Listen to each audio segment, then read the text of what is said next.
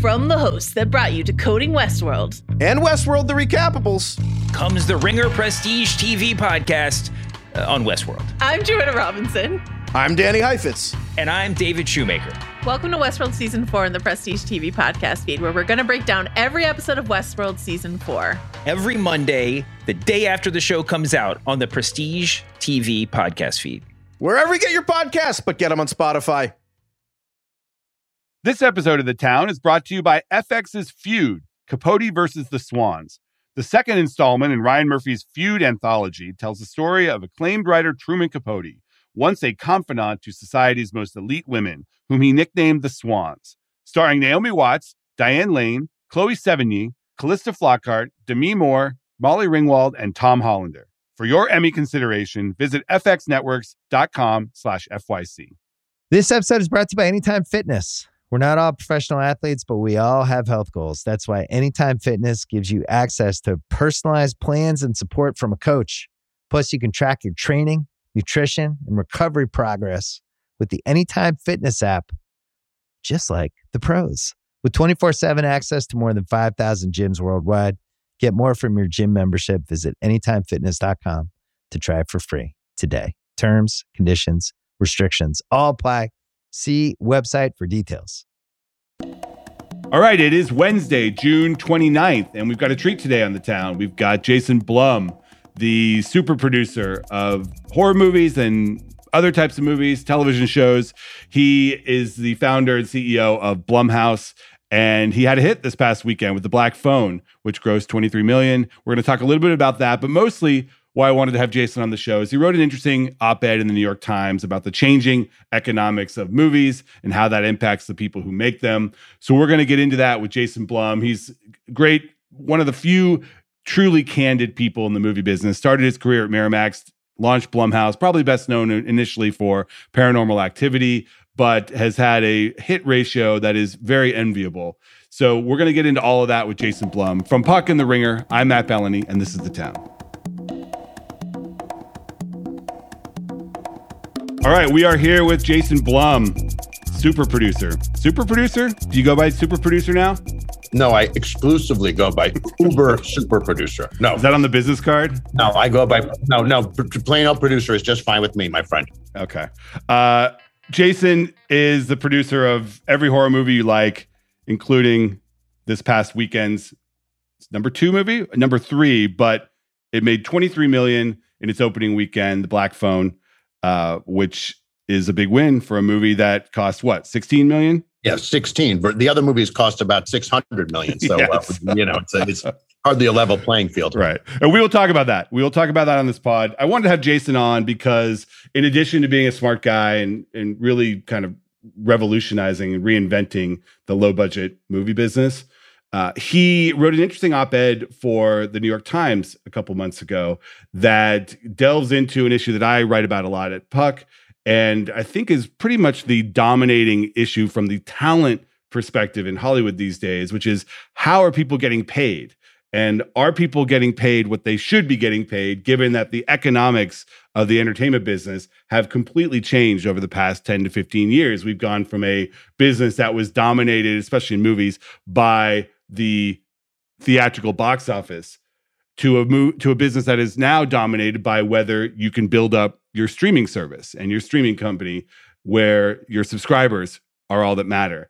And that's really changed the economics of Hollywood. And it's been driven by Netflix, which came in and upended decades of paying talent a certain way for movies where the talent was incentivized. They made a certain fee up front and they would get a bonus or a participation in the profits if that movie did well. Now, for the most part in streaming, you get your fee and it's usually a bit larger than your normal fee, but then you don't participate on the back end. And Jason wrote an interesting op-ed about this. Why did you do this? Because your argument was essentially that model is not just bad financially, but it's also bad creatively. Well, let me back up a second. You've said a few very controversial things. The first thing is Hollywood people bitching about how much they get paid, that the thought of that makes me want to vomit. So let's reframe that a little bit, which is everyone in Hollywood, executive, writer, producer, we all make too much money. We have this amazing job. We get to have so much fun, and everyone is paid too much money. However, if we take the assumption that the pie representing all the capital in Hollywood, let's start with it's way fucking too big, but it is what it is. So the pie is not shrinking, right? The pie is either staying the same or getting bigger. Then it becomes, how is that too big pie divided up? And that is something that I am very, very, very passionate about, because I think, like my op-ed said, I don't like the way it's being divided up. And the way it's being divided up is just as you said, which is if you're doing a movie on streaming. Now, this conversation is very different now than it was 2 months ago, which is one of the really fun things about Hollywood, is that it changes so quickly. 2 or 3 months ago, people were saying theatrical is going away, or it's just going to be a shadow of what it once was. And as of Top Gun, that doesn't look like it's going to be the case. Like it's going to go back to pre-pandemic levels, or 10% short of pre-pandemic levels, or even 15% short. That's a big business still. And for the most part, the theatrical financial model is the model that I believe in more, not completely, but more so, or at least you have the opportunity as an artist or a creator to take less upfront and participate in the financial success of what you've made. And what I revere at is the notion of not being able to participate, which goes along with making more upfront. I'd rather make a lot less upfront and do much better if what I made was seen by a bunch of people, and not make anything more if it didn't work. And I really like that for creative reasons as opposed to business reasons. Now, obviously, I built a business on that model and done very well from that model.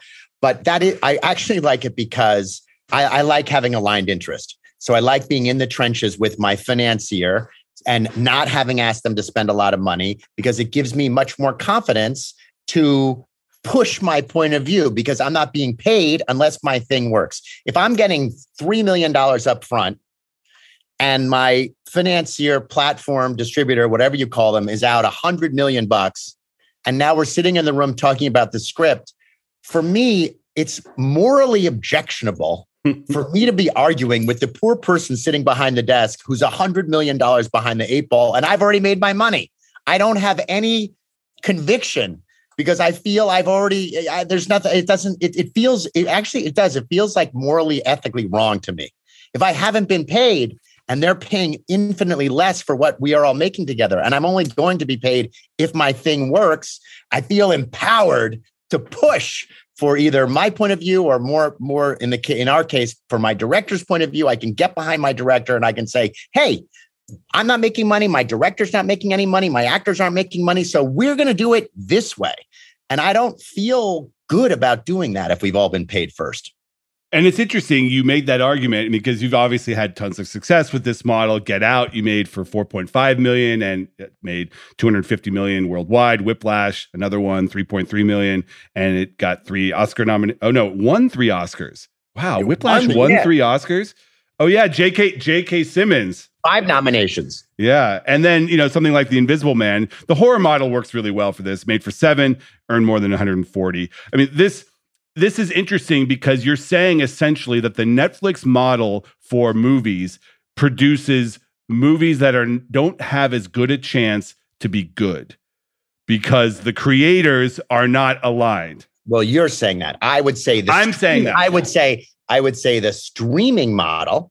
It's not everyone's doing it, not just Netflix. Right. Everybody right. does. Every streamer does it. The streaming model, it is more challenging with the model used by all the streamers to have a better ratio of quality television shows and movies.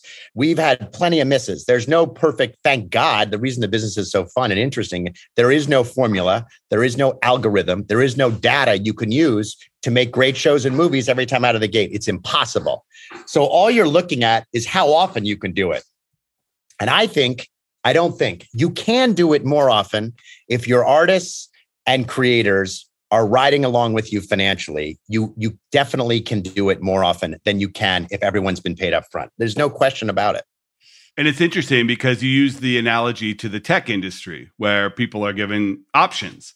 And if you're working 24 hours a day for 3 years to try to build a company, you know that it's not just your X amount salary. It's that the upside there, if you work your ass off, is there. Yeah, that's what's so ironic to me is all the streamers, or even if they're owned by traditional media companies, you have to have great tech to have a great streamer. Netflix has the best tech. Their experience is by far they're ahead of everybody else, and there's a great tradition in tech of paying with equity.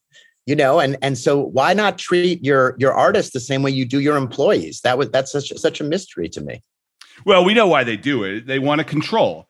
And when you don't have to sell advertising in television, and if you don't have a theatrical model that generates box office, which is independently reported, you can pay people up front and then control the entire asset in perpetuity. So in 30 years, assuming Netflix is still here, they're going to get all the value from this. Yes. Again, I'd like to say streamers, not Netflix, but I just think the Netflix model, it's all the streamers at this point. Assuming all the streamers do, you're right. They like to do it to keep the data, but the data doesn't do them any good. If the data was helpful, then the shows and movies that out of the streamers would be spectacular, and they're not. Right. There are some of them. I shouldn't say that. I watch your movies, of course. I'm watching the second season of Physical right now on Apple, which I think is a great show. I just started watching it, and I watch a ton of movies and shows on streaming, a ton. But the amount of money they spend to get a good show is so much greater than a traditional movie studio. And given all the data and all the information, everything else, technically that shouldn't happen. It doesn't happen, I think, again, because of sharing. And obviously, this has helped your model because it enables you to make movies for pretty cheap. I mean, the fact that you're doing movies for less than $10 million that can get up to tens of millions. Now, they don't always work, but people like Ethan Hawke, who have done multiple movies for you, they end up making a lot of money. Yeah, but making movies cheap is that's a different argument, but it fits into the same window, which is if you're making a movie now going to the studios, not forget streaming for a second. If you're making a movie for a studio that's $150 million, it's irresponsible not to hit all these development check boxes you have to hit. You can't make a movie for $150 million and not think about the sequel. You can't make a movie for $150 million and kill and have a horrible, sad ending, right? There are just all these things that you just can't do. If you make a movie for $10 million, you can pretty much do anything. If the script is good, you could try all sorts of new stuff because there's not that much capital at risk. So if it doesn't really work out, you're either not going to lose or you're not going to lose very much. I just watched Ethan Hawke, my great friend Ethan, did this TED talk about creativity. It's 10 minutes long. It went kind of viral. I encourage everyone to see it. It's about how if you're thinking about the results of whatever you make, a song you write, a painting you paint, a book you write, a movie, a TV show, if you're thinking about the results while you're doing it, you're dead in the water. That you must make something from your heart and make something free of all the focus that's going to come on you, and you're going to fail or not fail, and you can't think about that. What he's suggesting you do is not possible if you're making super, super expensive shows or movies. If you're making really inexpensive ones, you can. And that's what's so fun about low budget. It's great that it's profitable and money is important to the company. If we didn't make a lot of money, we couldn't keep going. But more fun than the profitability is the fact that creatively, it's very satisfying to be able to take risks, which you can do when you don't spend a lot of capital. So you have strong feelings about this, but you are not dogmatic. I mean, you've taken the streaming money. I mean, you did this enormous deal for the Exorcist movies where Universal is paying, what is it, $300 million for 3 Exorcist movies that will initially debut in theaters and then go to streaming. So you recognize that this is the playing field. You just 400, sorry. You recognize 400 for 3 Exorcist movies, which is a lot of money, and they're paying that up front because that's the model they want. And this is kind of the playing field we're at. Do you think that the slowdown in streaming numbers that we've experienced over the past 3 to 6 months, the less, the meltdown on the stock market of Netflix and some of the others, do you think that's going to change their approach to this at all? I don't think yes, it's definitely going to change our approach for sure, but it's a hit-driven business. So if there's something that they all believe is a hit, I think where the approach is going to change is the filler shows in movies, the shows in movies by the yard, which the streamers all felt compelled to do. I think that's not going to continue, but I think there's still going to be when everyone feels there's something that's going to hit and connect in a major way. I don't think that's going to change so much.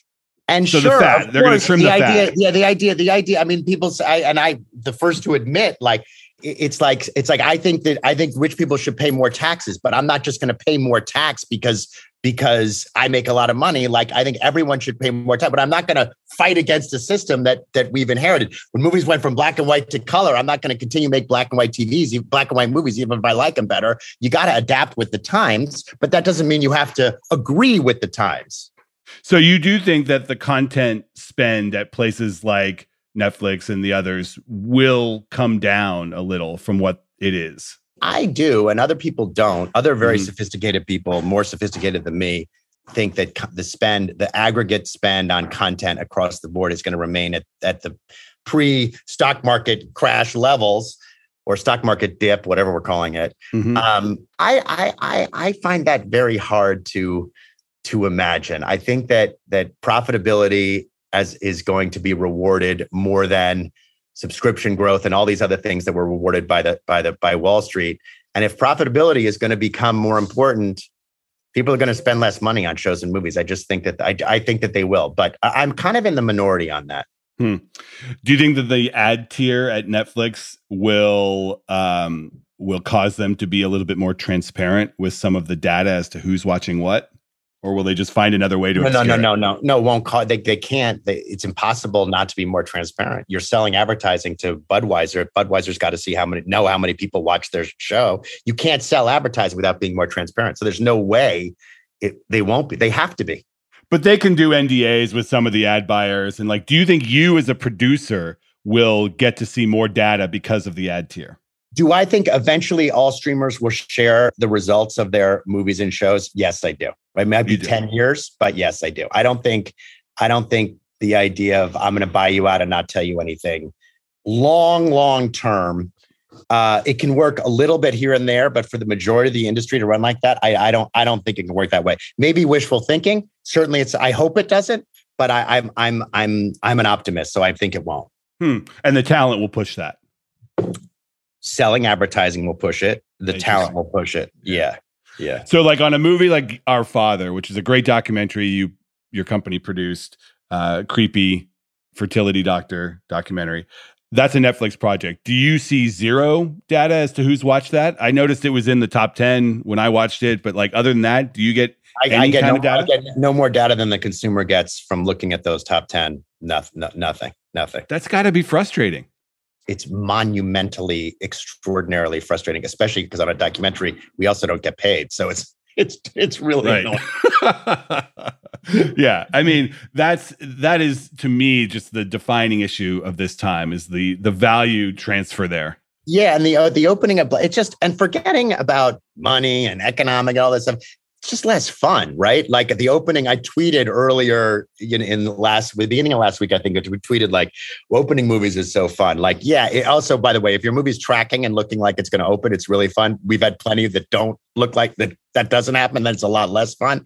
But there is this emotional journey that I'm on with Scott and I'm on with Ethan and I'm on with the company, employees of the company, and I'm on with Universal and the specific employee and all these, there are 50 different conversations every day leading up and more as the open a movie. And it's really exciting and it's really, really fun. And that has nothing to do with business or anything else, but it's certainly, I miss that. When you don't have it, when it's gone, you really appreciate it because it's been gone for a while because of COVID. So I really, really appreciated it on this last movie. Also, it helped that Scott and Ethan made a terrific movie. So it worked at the box office. And do you care when they come to you and say, hey, something like Firestarter, we want to put it on Peacock? Is it just a check or do you have a conversation about whether that's the right thing for that movie? Oh, no, you have to have a long conversation about, is it the right thing? You have to have and it's not just me. I got the director and my producing partners and everything else. No. And Stephen King. I mean, no. It's not just a switch that you switch. They made the decision. And I thought the decision was the right decision. People will say that, okay, yeah, Jason is all for profit participation, but that's because he's getting outbid for these projects by streamers that pay more. So doesn't this just serve your model and not the overall talent business where people might want to get paid more upfront? You mean there are some people who would rather get paid upfront than work for back end? Is that what you're saying? Yeah, that's what I'm saying. The prices for talent have gone up so much that, your model, you really have to commit to that. Most of the people who want to work more for more upfront, I hate to say this, but it's true, is representation. The agency business, the manager business, the client retention is unclear. And all those companies are driven not because anyone's bad, but they're much more focused on quarters and end of year bonus and immediate upfront. So that is a great help to the streamers. And artists are good artists if they're focusing on making art and not thinking about their comp.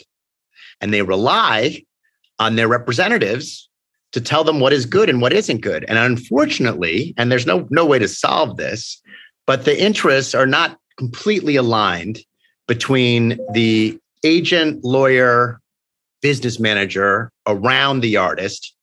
They all work on commission. Yeah, and the artist, no. But then they would say, well, we commission they commission up front and they commission the back end. They commission both. It's not that they work on commission. It's that they're much more focused on short-term gains as opposed to future earnings. Now, obviously, there are exceptions to this. Someone's trying to buy a house. Any artist who's working who needs money quickly, of course, there's that option. I think most of the time, and we do this too. If someone is really, really focused on getting money up front, we'll pay them up front and we'll own their back end. We've done that too. But if you don't need money quickly as an artist, or if you don't want to roll the dice on your own work, that's the other question. If you're doing something that's commercially in your mind, commercially not that viable, you want to get paid up front because you don't think it has a back end. But that goes back to my other point, right? But that's a long answer to your short question.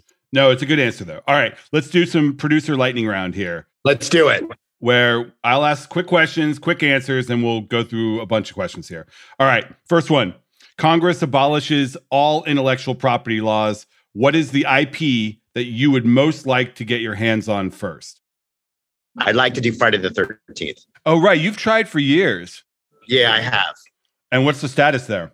Well, it's caught up in a lot of litigation. And then even if it weren't in litigation, some people want me to do it. Some people don't. Interesting. What about that property?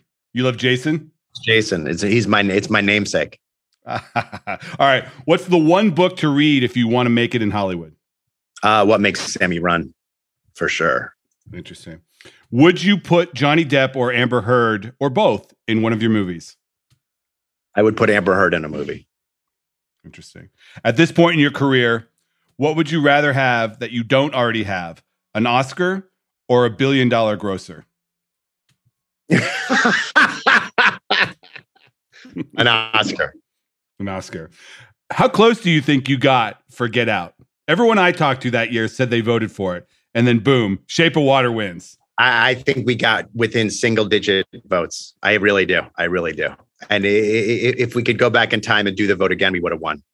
Interesting. So you were just elected to the Board of Governors of the Academy. Congratulations. When will we finally get a category that honors these so-called popcorn movies or popular movies? Well, this may be very, very controversial. I think that's a dumb category. The popcorn, the category that honors the popcorn movies is the financial category. You made the most money at the box office. That's the winner of the popcorn movie who made the most money. The whole point of the Academy, in my view, is it provides a great counterbalance to the commercial pressures felt by all the platforms, all the studios, all the financiers. It's a counterweight to that. So those guys are all this a little bit contradicts what I said at the top of the podcast, but there's so much pressure to make stuff that lots of people see, and the Academy provides a reward for something else. It's not just about, it's the exact opposite of getting the most people to see it. So I think a popcorn award for the Academy Awards is not a good idea. Interesting. You heard it here first. No, I've heard that from many people. I'm not quite sure what I think about that, but I do think the Oscars needs to come up with a way to get more popular movies onto the show. No, I think the Oscars needs to come up with a way to be more engaging, for sure. That too. You know, if I had the answer to do that, I would happily share it. I don't have the answer, but I hope to help. Would you vote for Top Gun Maverick? Our year's not over. True, but given if there's nothing else that comes about that is, you know, blowing you away, do you think that's the kind of movie that should get a Best Picture nomination? No, I actually don't. I might. That's not saying I wouldn't vote for it. I might vote for it, but no, I actually don't. The Oscars can't just be about, this is going to get me kicked off the Board of Governors. The Oscars can't be just about the ratings. I mean, they have to be about, they obviously, the ratings are very important, but they can't just, the Oscars exist to counterbalance ratings and money and commerce. The Oscars can't be about ratings, money, and commerce. They have to be about something more. But do they have to be more relevant? Absolutely. Do I want a 10-year-old kid to feel the same way I did, which is the Oscars are the most important thing in the world, and one day maybe I'll win one of those? Absolutely. Do I think they should be a much better tool to make movies more relevant in the culture? Absolutely. Do I think they should be about ratings, money, and popularity? No, I do not. Okay. You do make low-budget movies. Why do you not make low-budget comedies? Why does nobody make low-budget comedies these days? They don't work. First of all, low-budget comedy, there's 500 hours of it on TV. They're just series. They're not movies. But that's what so much. I'm watching one right now, Physical. You know what I mean? That's a version of a low-budget comedy, low-ish budget, probably expensive show, but compared to a $80 million movie. For movies, there's one very simple answer. Horror movies are much better when the acting is simply great, but there's not a big movie star. If there's a big movie star in a horror movie, it's hard ever to lose yourself and be scared for her or him because you're always looking at a movie star. Comedy is the opposite. If you pay $15 to go to the movies to go see a comedy, you want a really, really famous comedian starring in that movie. And sadly, maybe after this podcast, that famous comedian will be worth working for back end. But sadly, up until this point, they make a lot of money and they make a lot of money up front. And therefore, you cannot make a low budget comedy movie. And you think that's a recent thing? Because I was just listening to producer Craig is on the Rewatchables, and they were doing Project X, which came out 10 years ago. That is a movie with no stars that made $110 million off of a tiny, tiny budget. And I just wonder, where did those movies go? That's because Todd Phillips is a genius. There are exceptions. They're the Full Monty. If you go 30 years ago, Good Boys made money recently. Good Boys. But if you count the number of big hit, low budget comedies in the last 30 years, I'd be shocked if you got off one hand. So that's why. If you count the number of low budget horror movies in the last 30 years, I'd be shocked if you weren't in triple digits. Right, so that's why. That's why. Are there any movie stars these days under 30? You know, I'm the wrong person to ask about that too. We work with movie stars in our television company, but a lot less in our movie company. But that, by definition, though, those aren't movie stars. You must look at this. Is there any under 30 actor that can open a movie? Zendaya, Chalamet, Tom Holland? I don't know. Jennifer Lawrence is not 30. She's over 30, right? I think so. Yeah, I think so too. All right. You have one of the most valuable, prolific, independent companies in Hollywood. What would it take for you to sell it? It's for $1 trillion. Absolutely. And it's sold. No, sorry. You know what I mean. Is there a point where it's going to make more sense for you to sell? You know, it's a complicated question. I don't know. We have no plans on selling the company. I'm not interested in selling the company. I love what I do. I love practicing what I preach. I own the company. I make all the big decisions for the company. So I would never say never, but I have no immediate plans. No matter what the offer was, within reason. Right. Jason, we did a whole episode about A24 and whether that brand actually means anything to average consumers. And I think the consensus was that for a certain type of consumer, it does mean something. Do you think it's possible, and is Blumhouse a brand for certain people? I think A24 is absolutely a brand on the coasts. I think it's a brand. If you ask interns at the company at Blumhouse, they know an A24 movie. I think that brand matters a lot in New York and Los Angeles. I think the Blumhouse brand is a much more meat and potatoes brand, and it's known red state, blue state across the country. In fact, we're better and internationally too. It's a very strong brand in Korea. It's a very strong brand in Mexico, in South America. It's a strong brand in the UK.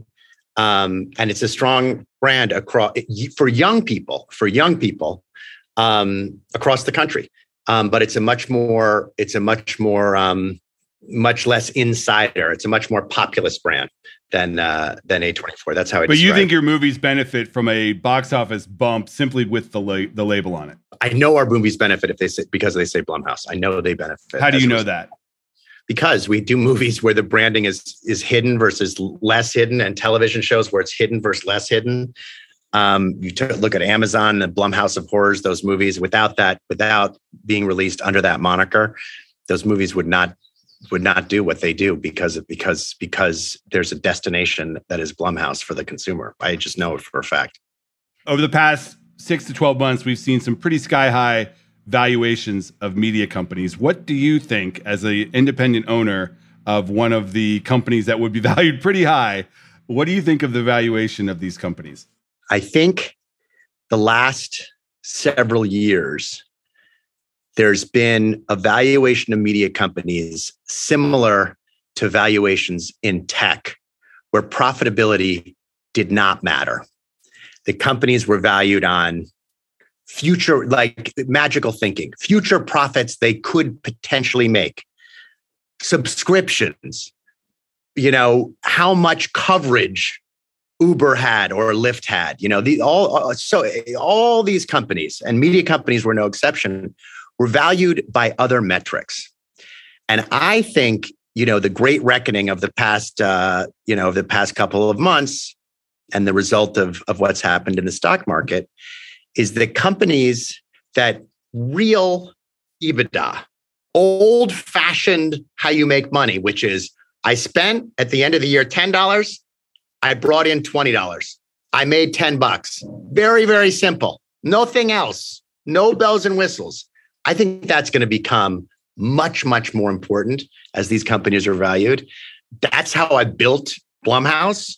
So I think we're incredibly well positioned for that because we have a P&L and we have a very, very clear way that you can see how much we spent and how much we brought in. And to me, I love that. It's a fairer playing field, and the other valuations used to drive me nuts. So you're saying you don't need a book club? I'm definitely not saying anything about, I'm not saying anything about that. And I think I'm not saying anything about anybody else. I would say Reese and her. I was talking about Reese Witherspoon selling her company for a lot of money. Reese and her team did one of the great deals of the century. I look at that deal with nothing but envy. They did one of the great deals of the century, and they deserve to be commended in every possible way. But like I said, I think future valuations are going to be done in a more traditional manner. All right. You are made the CEO of Netflix tomorrow. What's the first thing you do? Share. All right. That's a good way to stop. Want to thank Jason Blum. Appreciate the time. Thanks a lot. All right. We are back with the call sheet. My daily prediction. Producer Craig, I've got a Stranger Things prediction. I know your favorite. The final 2 episodes are coming out this weekend. They're basically movies. I mean, how long are these episodes? 90 minutes?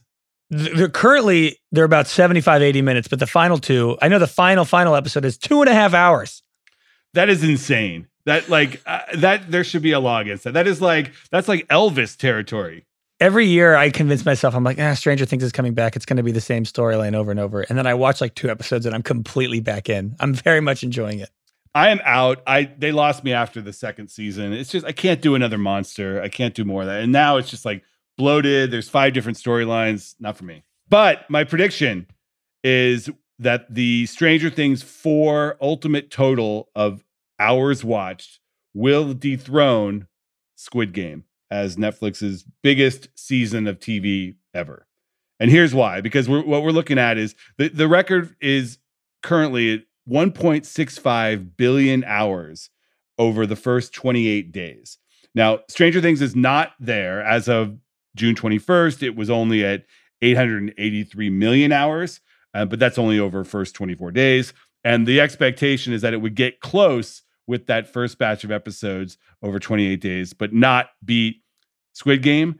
But the final 2 episodes are coming out. And I think that when you add in those 2 episodes, especially given how long they are, I think that ultimately the hours viewed on Stranger Things 4 will be higher than the hours viewed on Squid Game after the first 28 days. What do you think is more impressive?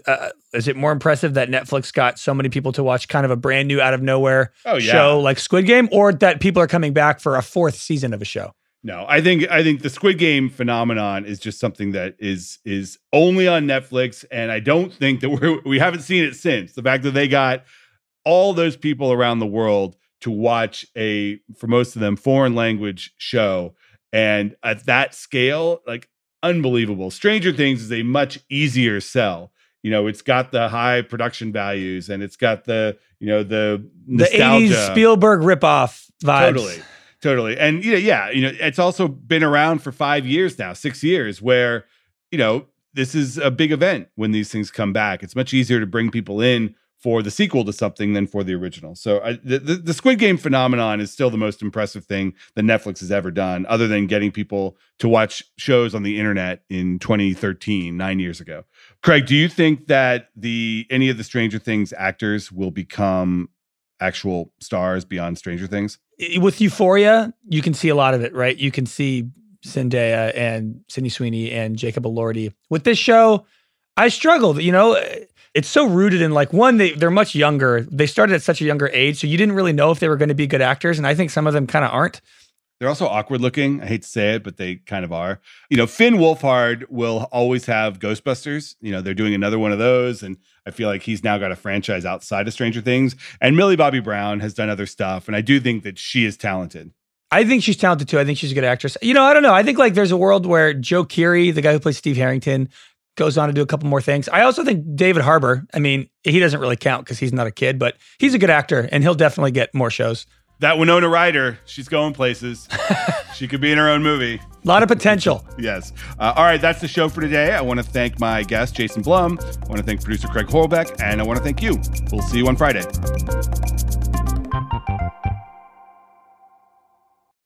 This episode is brought to you by State Farm. You might say all kinds of stuff when things go wrong, but these are the words you really need to remember. Like a good neighbor, State Farm is there. They've got options to fit your unique insurance needs, meaning you can talk to your agent to choose the coverage you need. Have coverage options to protect the things you value most. File a claim right on the State Farm mobile app, and even reach a real person when you need to talk to someone. Like a good neighbor, State Farm is there.